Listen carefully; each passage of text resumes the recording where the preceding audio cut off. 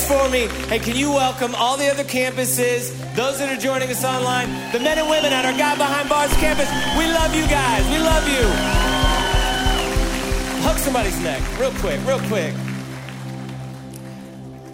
Oh my goodness, that was good. My name is Eric. I work here. It's nice to see you guys. You know, I want to make sure I make this really clear. Like if this is your first time you've been here at any of our campuses, if you've walked in, and I know like the first time you show up at church, sometimes there's some preconceived ideas about what you're in for. So let me be really clear about what you're in for. Like if you thought this was one of those places where a bunch of really smart people come and we have it all figured out and then we get together to sort of help figure it out, you know, like we just tell each other how to get it all figured out because we got to figure it out, you're in the wrong place, right? Because here's the truth. We here in all of our campuses, we're a bunch of imperfect people who know this, that there is a God who loves us, who has redeemed us and has a purpose and a destiny for us, and we're going to go get that, right? That's what we know. He's perfect. He's got a plan. I want to find it. Anybody else for that? So that's what we do. That's what we're doing. And we're glad if you're here. Hey, welcome home. You're right. You are in a good place. And I think you're in a good place because we're in the middle of a series that we started last week called Elements. Now, we're looking at these earthly elements, right? Like water and fire and earth and wind. Sort of these foundational building blocks. And we're relating them back to these stories in scripture and beginning to look at, well, what are the foundational building blocks of our faith? Like that stuff that we cannot live without. That if we miss what God has for us.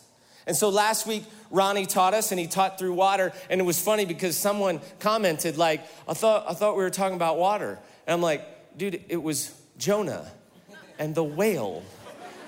It was water. So let me make it real clear. I'm talking about fire.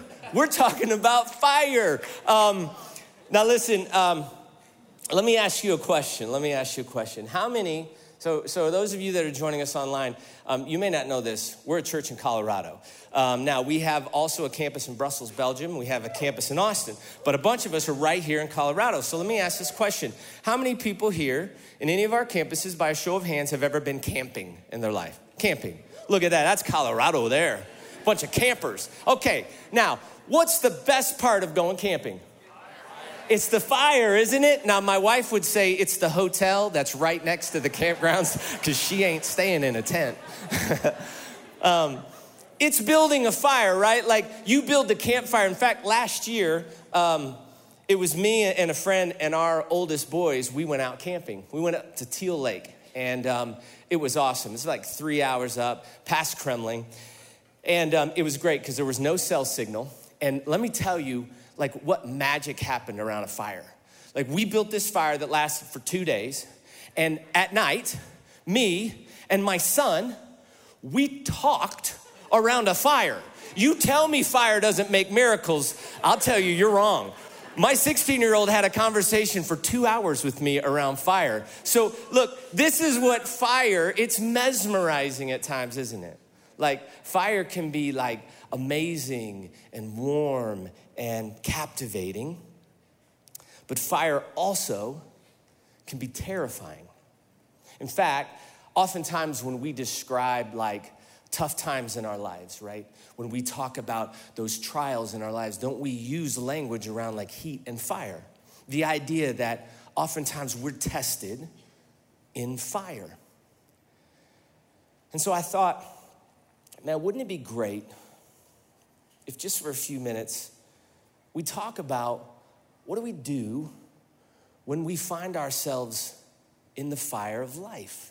Because here's what we know. Here's what you have to know. Like if you are under the impression that if you follow Jesus, then everything works out perfectly and you never have problems and you never have trouble, I gotta let you in on just one thing. This is the way that Jesus said it. He says, I have told you these things so that you may have peace. In this world, listen, you will have trouble. Ladies and gentlemen, we all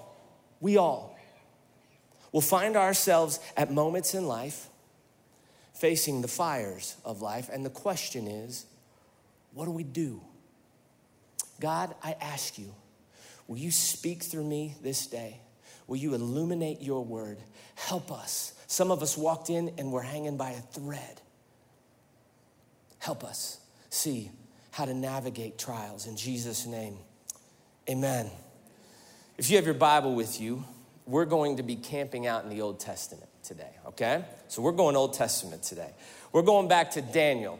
Now, if you don't know much about the Bible, if you split it in half and then go to your left, you can just sort of thumb through. You'll find Daniel probably about halfway through that, all right? We're going to be sticking in Daniel. We're going to be looking at chapter 3 in Daniel, and we're going to be looking at a story that if you grew up in Sunday school, you know the story. How many of you remember flannel graphs, right? That's going to date some of us, right? They would stick the stories. Well, this was one of the stories on the flannel graph. It was Shadrach, Meshach, and Abednego, and the fiery furnace. So we're going to be looking at chapter 3 at these 3 young guys, and we're going to start with scripture. Let me set it up. Chapter 3, verse 1, it says this. King Nebuchadnezzar, he made an image of gold, 60 cubits high, 60 cubits wide, and he set it up on the plain of Dura in the province of Babylon. He then summoned his satraps, his prefects, his governors, advisors, treasurers, judges, magistrates, and all the other provincial officials to come to the dedication of the image he had set up. Now, let me give you a little bit of background because I think context on this story is really important. This story happens about 600 years before Jesus' time. And King Nebuchadnezzar was the king of Babylon. Now, Babylon had overrun Jerusalem. They whooped the Israelites. And what they did is they took over Jerusalem. They enslaved all of the Israelites. And then Nebuchadnezzar had a genius idea. He said, well, let's not let a good thing go to waste. Why don't we find the smartest of the bunch, smartest of the Jews? Let's bring them back with us and let's put them to work. So what they did is they brought some of the smartest of the Israelites back with them to Babylon, and they put them into service around the kingdom. The smart ones, the really, really bright ones. Well, there were actually 4 that Daniel highlights. 4 young guys who fit this bill. Their names were Daniel, Hananiah, Mishael, and Azariah. Now, when they got into captivity, they didn't like that they had Jewish names. So they changed these boys' names. Daniel became Belshazzar, and then it was Shadrach, Meshach, and Abednego.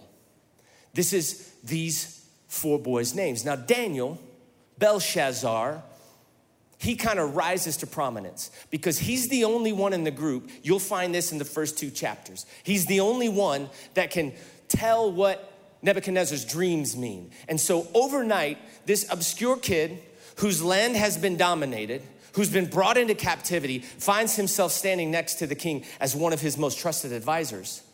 Well, see, he remembered there were these 3 other kids that he came up with, right? And he said, hey, listen, I got these 3 others that I want to bring in and make them advisors because they're super, super crazy smart. So overnight, these 3 boys, basically boys, they went from, think about this, from the bottom all the way to the top. They were sitting at the king's table. Now, what this would have meant for them would mean that they had access to everything the most powerful man in the world had access to. They had access to him and his time and his wealth and his resources. Like if you were doing a story of rags to riches, you talk about these 4 kids. They came from a conquered land. They should be slaves, and yet they found themselves standing in the middle of what would be crazy blessing. I imagine them looking at each other all the time because they were all buddies going, how in the world did we get here? How did this happen? Dude, we have the king's ear. We're making bank. We got blessing rolling in all over the place. So this is how the story sets up. So the king decides one day that he was going to build this idol. Now, let me tell you a little more context about the idol, because I think sometimes when we think about this specific story, it's tempting to see it and go, oh, yeah, they built a big metal monument and then they worshiped it. That's super weird. But see, that isn't what was happening here. See, what the king was doing was he was establishing a value, right? What the king was actually saying is he's saying, listen, there's a bunch of you in my kingdom now, some of which worship a different God. Let me make it really clear what we worship and what we value. You can have a little g God, but there's no other big G gods in this kingdom. So this statue represents what we value. This is important. And if you're going to be in this kingdom, that's what you're going to value. Now, you can put anything underneath that you want. You can go to your churches and you can do your own thing. But when it comes to the most supreme value, this is our value. And everybody in this land, they're gonna abide by this value, right? I think sometimes we're really hard on Bible characters. Because you go, well, yeah, if someone built a monument down on bulls and said, hey, come down here and bow down to it, I wouldn't bow down to it either. But the truth is, there is a culture that exists around us, and it has values. And those values are values that are awfully tempting for many of us to bow down to, right? There is a culture that tells us where our purpose comes from, what we need to attain in order to have value and worth and meaning. And when I was a kid, it was one thing. But now with our phones, it's screaming at us on a consistent basis. This is what matters. This is what you have to do to matter. This is what you have to wear to matter. This is the money you have to have, right? And if you don't have these things, then you don't matter. See, just like in Shadrach, Meshach, and Abednego's day, there are values that we as followers of Jesus have to decide if we're going to bend a knee to. You see, the king sets up this giant statue, says this is what we value. And Shadrach, Meshach, and Abednego say, well, whoa. Like, we don't value that. Like, it's cool, we're gonna serve you, and we're so grateful that you've brought us into this, and the blessing that's come our way, man, this is really awesome, but we gotta make it really clear, like, that's not our values. That's not what we value at all. Never has been. Well, as you can imagine, being 3 Jewish kids, 3 Israelites, stuck in a kingdom of other Babylonians. There's probably plenty of Babylonians that don't like that they have the king's ear anyway, right? They don't like these guys at all. Because there's a lot of people that are going, I don't like what they stand for. I don't like that they have my job. Listen, there were haters back in those days. They didn't like that they had blessing. They didn't like that what was coming their way. They didn't like that they were Israelites. So they were real happy. The moment they saw that those 3 kids are like, no, that's not my value. I can't bow to that. There were some people that came to the king. Now the king obviously liked these 3 kids, obviously. But some people came to him, some haters. Verse 12 says it this way. He said they came to the king and said, but there are some Jews I love it that they remind the king that, look, whom you set over the affairs of the province of Babylon, king, you did this. It was Shadrach and it's Meshach and Abednego, and they pay no attention to you. Let's stop there for a second. Look, I'm not particularly sympathetic of King Nebuchadnezzar, but when they said they pay no attention to you, there was something in me that sort of went, okay, I could see where he could get upset. This is a true story. I walked down into my kitchen just like 4 days ago, and I have an 11-year-old Harry, and this happened. He was on his tablet thing, doing whatever it is he was doing, and I went, Harrison. I got within 4 feet of him. I went, Harry, Harrison, hey, buddy, Harry, look over here, right here, buddy, Harrison, Harry. And then on the 12th time I counted, he like came out of a fog. And he looked over and went, hey, Dad, where'd you come from? Nothing drives me crazier than to be ignored. Anybody else, any other parents, when you're like, are you serious? Could you pay attention to me? Yeah, I know lots of parents are like, oh my Lord, could we just burn all the devices? They don't pay attention to me. Nebuchadnezzar is like, I love these 3 kids. I've given them everything. Look at them. What, they're not paying attention to me? Wait, but they're not paying attention to what? Okay, wait. Okay. So he gets fired up, right? And he decides he's gonna talk to him, have a little conversation. And so he brings those three in and he says, listen guys, look. Let's be honest. I'm giving you my interpretation because the Bible doesn't quite give you all of these little side conversations, but I'm imagining that they come in before him and he says, look, just bend a knee, guys. Look, you've been given a good life. You got it really good. Just bend a knee. Just bend a knee. Don't make trouble. This isn't that big a deal. You're good 3 kids, right? What are you gonna go back to? It's not that big a deal. Just bend the knee.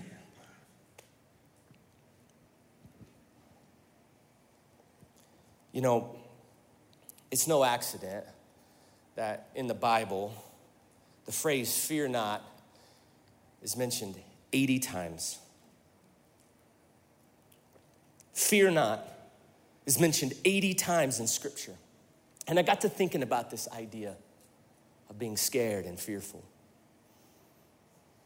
And you know, I thought about the root of so many bad decisions in my life. The root of it was fear, right? That I got afraid of what I might lose. I got afraid of what someone might think. I got afraid of my inability to get it done, or that maybe I'm just not good enough. I just got afraid. And you know what? I got to thinking about the enemy. You know, one of the sneakiest little tactics that the enemy has in order to divert you from what God has for you is to whisper little things in your ear that just makes you a tiny bit scared, right? Put a little seed of doubt in your mind that like, you can't survive this. Like, this is gonna ruin everything. Like all that stuff you've worked so hard for, it's gonna go away. Fear, and you start to ruminate on what might happen, what could happen. And I think so often, fear, it works so well because it does decrease our hope, right? Fear decreases our ability to hope, to have faith, to trust. And I believe fear more times than not limits more victories than we know. Fear, simple fear. These boys were scared. The king says, you're gonna have to take a knee, boys. Because look, if you don't adhere to these values, I gotta make an example of you and I'm gonna kill you. Look, everything you've worked so hard for, it's gone, boys. So you better think long and hard. I don't know how long and I don't know how hard they thought, but I love what they say. Because with like a backbone of steel, these 3 boys look back at their future. See, they're not just talking to a king. They're looking at what they have gotten, and they're looking at what they see as their future and the blessing, and they say this, they say, King Nebuchadnezzar, we don't need to defend ourselves before you in this matter. If we're thrown into the blazing furnace, the God who we serve, he's able to deliver us from it, and he will deliver us from your majesty's hands. But here's my favorite part. This is conviction. They said, but even if he does not, even if he doesn't pull us out of the fire, King, we want you to know that we're not gonna serve your gods, and we're not gonna worship the image you have set up. We will not bend the knee. We won't bend a knee. See, we see that and something happens in us, doesn't it? They weren't sure that this was gonna work out. See, we see the story and we know what happens, but they're standing there and the king now, he loses it. He's like, oh, okay. Well, then let's make sure we end it for good. He looks at the people who are running the fire and they're like, let's make it 7 times hotter. Like a fire by itself won't kill the guys. Let's just make it 7 times hotter. It's an arbitrary number. 7 times. And like, yes, sir. They start cooking this fire. They make it 7 times hotter. It gets so hot. Here's these boys. They have a minute. You got to imagine it's ticking through their head. They're like, we got a minute. We could reconsider. We could go back to all that we had. We could go back to our comfy palace room and all the stuff that we have. And they see the guards and they're dragging them down there. And the guards don't survive the fire. See, the guards are killed. It's so hot. And boom, they're thrown in.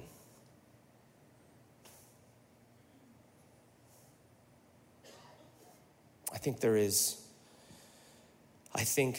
is great danger to followers of Jesus Christ, to those of us that claim allegiance to him in this comfortable world that we live in. There is great danger that we become sort of under the false belief that the primary goal of our lives is to live comfortably. Because when we believe that is the primary objective of our lives, do you know what we become? We become great furnace avoiders, right? We look at ways to build walls about all the things that we have and to preserve those things. In fact, we start getting so comfortable and believing that, man, it's all about blessing and being comfortable, that we become low-level flame avoiders, right? We don't want to get near any fight or any flame or any fire.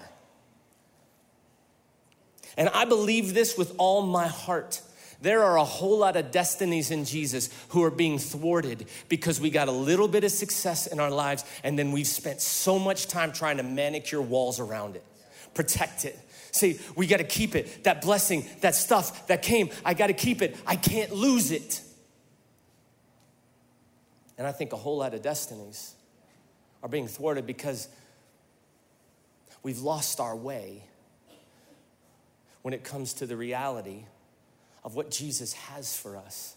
See, there's a great promise in Scripture. There is a great promise.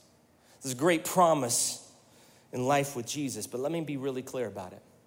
The great promise, it is not prosperity. It is not blessing. It is not sickness or pain. See, that frustrates me because my father-in-law just passed 4 weeks ago. So don't tell me as a follower of Jesus, there isn't pain in this life. I know people in this room right now that are fighting a battle with cancer. Don't tell me the great promise is that there won't be sickness. See, listen, in this life, Jesus says, trouble's gonna come our way. It is. But you can have peace. See, if you have the wrong assumption about what a life with Jesus looks like, then when the trials come, man, talk about getting messed up, right? See, the great promise isn't these things. I was thinking about it. How do I describe this moment? So I'm older.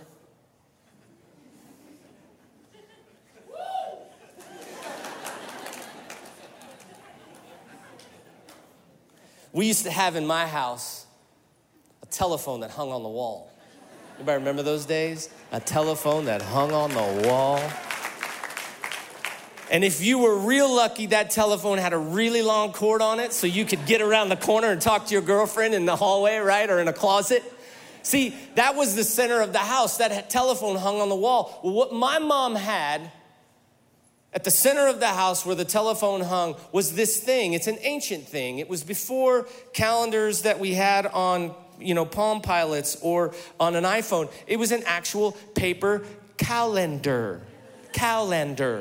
You would go and buy a calendar and stick it on the wall. And then mom, I don't know, anybody else had that? She'd write things on the calendar. She'd have like shopping lists. And that's where you knew everything that was happening in the family. But my mom did one thing in particular. She took a Crayola marker, and on the really, really important stuff, she would circle those dates in red so that no matter what, if you were standing far away, you didn't need to know what was on that day. You just knew if it was circled in red, that was an important day. That was a do not miss day. So I got to thinking about that this week as I was preparing and spending some time with the Lord. And I'm like, look, I know God's omniscient. And I know he knows everything. And I know that he doesn't have an actual calendar. But I imagine, I wonder if in my life, there's like this calendar that he has. This calendar where the important days in my life, he circles those with a red marker. I wonder with those 3 boys, if he'd had that date circled from the time they were born, from the moment he thought them up. He's like, I got that date circled. See, here's the great temptation. If you stop the story when they're thrown in the fire, isn't it tempting to think God forgot them? He didn't put out the fire. He didn't put out the fire. Did you fall asleep? Any of you get into the fire of your life? I bet you in this room, in all of our rooms, if I said, have you ever been in a trial in your life? 10 people out of 10 go, yep, been in trials in my life, had moments in my life. And isn't it true sometimes? You get to that trial, you get to the fire, and you're like, wait, the fire's still burning. Those 3 boys are like, wait, God forgot. God forgot, he didn't put out the fire. But see, God didn't forget. See, God had that date circled on his calendar. And it wasn't a date that was circled where he said, I'm gonna put out the fire. You know what the date was circled for? He was saying to those boys, hey, chill out. I'm gonna meet you there. Don't worry, I got you. I'm going to meet you there. I love the way that the message says this in Psalm 31. Listen, be brave, be strong, don't give up, and expect God to get there soon. See, what if the trials in our life, the great promise in this life is that Jesus meets us in the fires? See, because that's a game changer. Think about this. When I just reminded of this story when I was in 4th grade. We did this as a staff. In March was my birthday. And the guys, they probably forgot to do a birthday card, but all the guys sat around and we did like this birthday card where they told me things that they loved about me. And I didn't think I was like a words of affirmation guy, but that was super awesome, right? And there were 2 guys who said something to me that really stuck with me. They said, Eric, you know what we love about you? Is that you always fight for the oppressed. You'll go all the way around the world. You always stand up for the oppressed. And in that moment, I flashed back literally to 4th grade. My dad taught me a bunch of lessons growing up, right? Some of them he taught me verbally, some of them I watched him. But one of the things he told me about being a Parks, he said, son, listen, this is what you need to know. You cannot let someone be oppressed. If you see someone oppressing someone, if you see someone bullying someone, if you see someone stronger taking advantage of someone weak, if you see it, you cannot turn a blind eye to it. Do you understand? I was like, yes, Dad. So 4th grade, I'm a bag of bones, right? I'm like 35th percentile, tiny little guy, skinny, just tiny. I went to Parkview Elementary in Granite City, Illinois, and there was a boy there named Mike, and Mike was the opposite of me. He was a humanoid. He was like a year older in 5th grade, but he looked like he was a freshman in high school. He was giant. And look, I don't blame him. If you're a giant in 5th grade, you bend everyone's will to yours, right? You take their money and take the stuff in their lunch that you want, and this goes on. And smart kids like Eric avoid Mike's at all costs, right? You just avoid him. And I did awesome. If he was on one side of the playground, I was on the other. If he was doing whatever he was doing with his crew, I was behind a tree hiding. So, and then one day, I walked around a corner and I saw Mike and his henchmen. He had 2 henchmen. They always come in 3s. Taking food from a little girl. Maybe she was in 3rd grade, right? And I remember what my dad said. He said, Eric, if you see it, you can't ignore it. And so with every ounce of courage that I had in my tiny little body, I walked up and went, hey, give her lunch back. And Mike looked down at me. He's like, what are you gonna do about it? And I didn't know what I was gonna do about it. So I just said, hey, just give her lunch back. Well, he looked back at me, and just then, the bell for recess rang. And he goes, okay, I'll tell you what, Parks. How about you and I settle this after school? You got such a big mouth, I'll meet you here 30 minutes after school. Well, I went into the class, and of course my head is in a complete buzz. Now listen, it's 4th grade and we know it's not that big a deal, but when you're in 4th grade, this is like, I'm standing at the edge of a fiery furnace, ladies and gentlemen.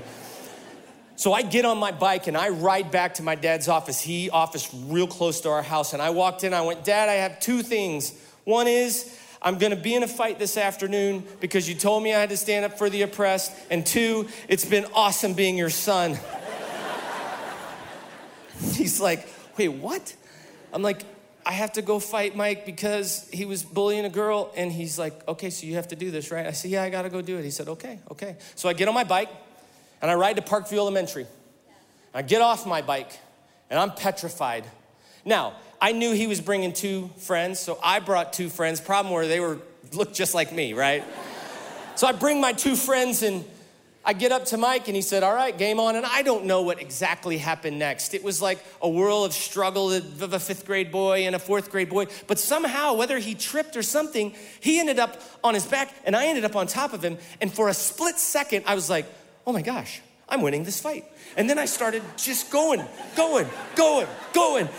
in my head, I'm like, I'm gonna save the school. They're gonna put a statue of me in the school.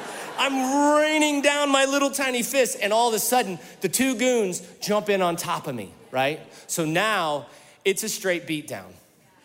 Now, I learned a lesson that day. You need to really consider what friends you bring to a fight. Because my 2 friends just stood there, they're like, oh man, these guys are beating me up. Now, what happens next may be slightly dramatized for effect. But there was a flash across a 200-yard field. I could see it on the bottom of the pack. I am just getting pummeled.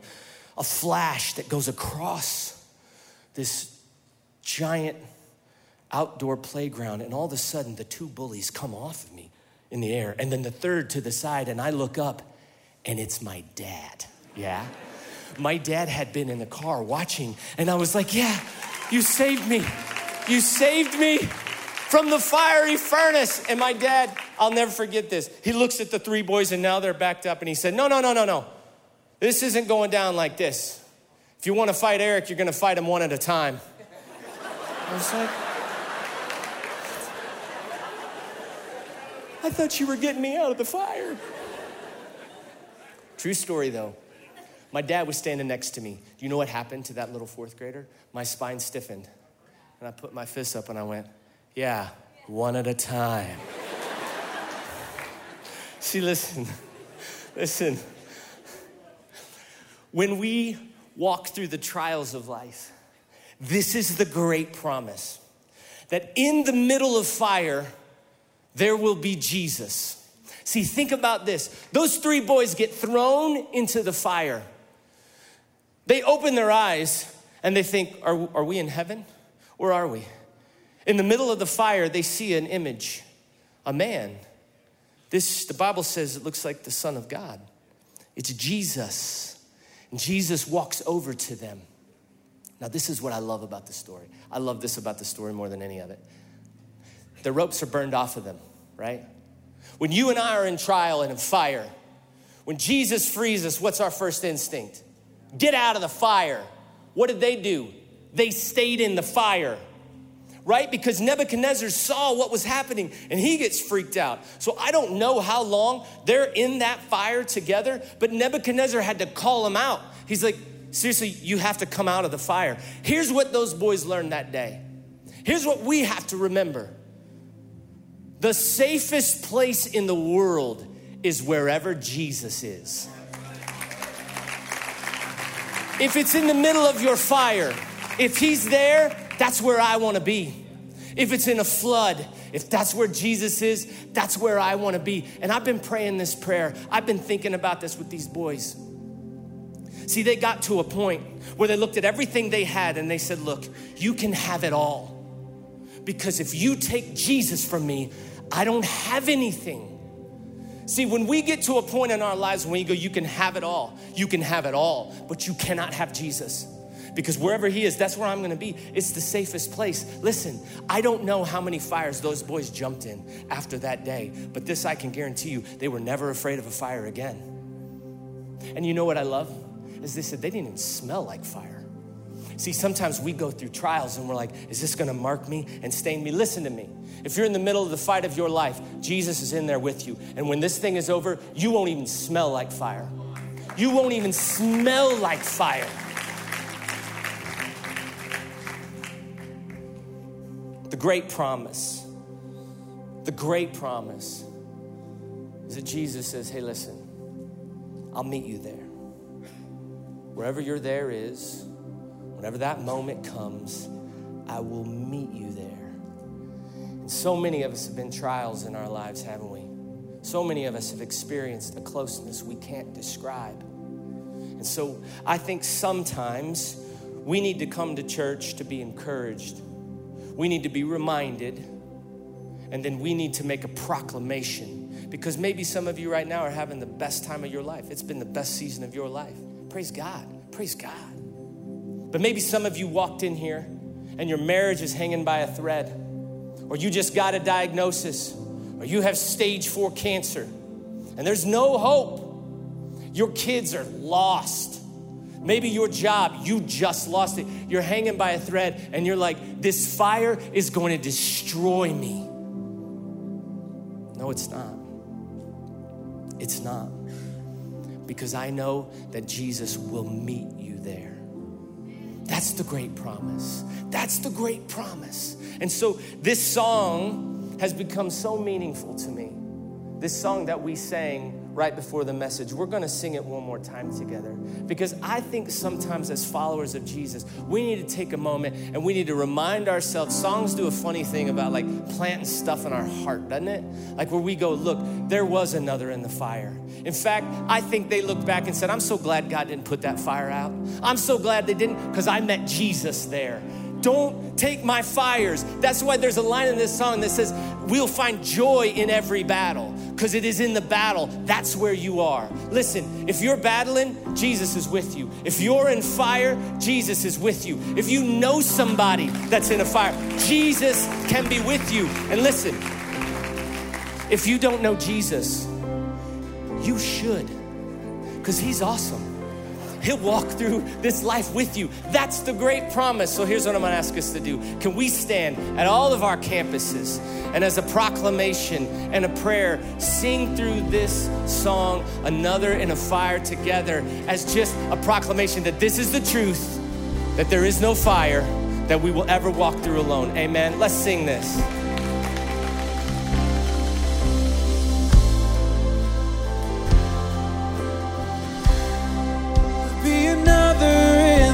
Fire standing next to me. There is another in the waters, holding back the seas. Until I ever need reminding, the power set me free. There is a grave that holds nobody. Now that power lives in me. There is another in the fire.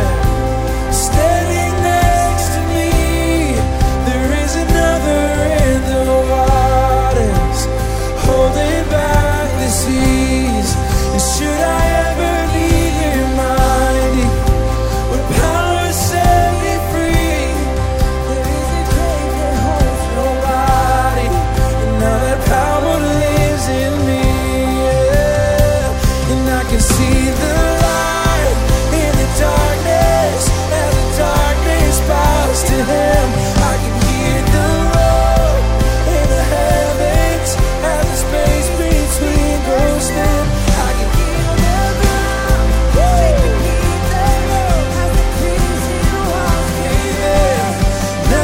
Between us, nothing stands between us. I can see the light in the darkness, as the darkness bows to him. I can hear the roar in the heavens, as the space between grows thin. I can feel the ground shake beneath us, as the prison walls cave in. Nothing stands between us.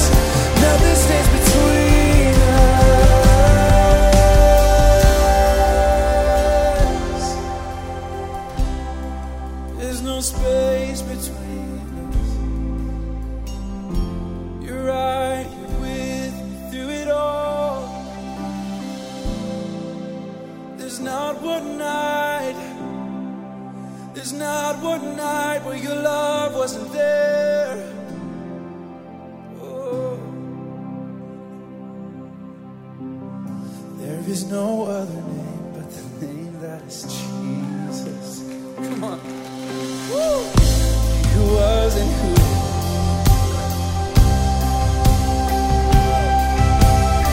So come and lay in the space between all the things that's me and the talking me. I know I will never be alone. I know, yeah. I know I will never be alone, yeah. There's another in the fire standing next to me. There'll be another in the waters.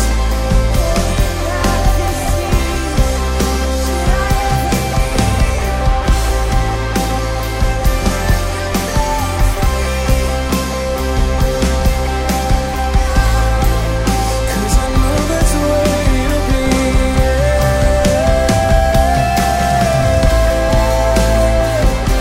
You're right here, right here, right here with me, God, yeah. Woo! I won't live a day without your love. I won't live a day without you right next to me, God.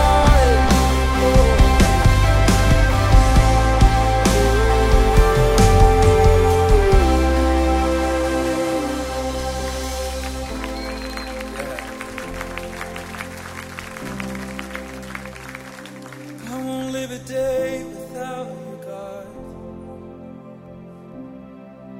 Sing this. Oh, Jesus, Jesus, you make the darkness tremble.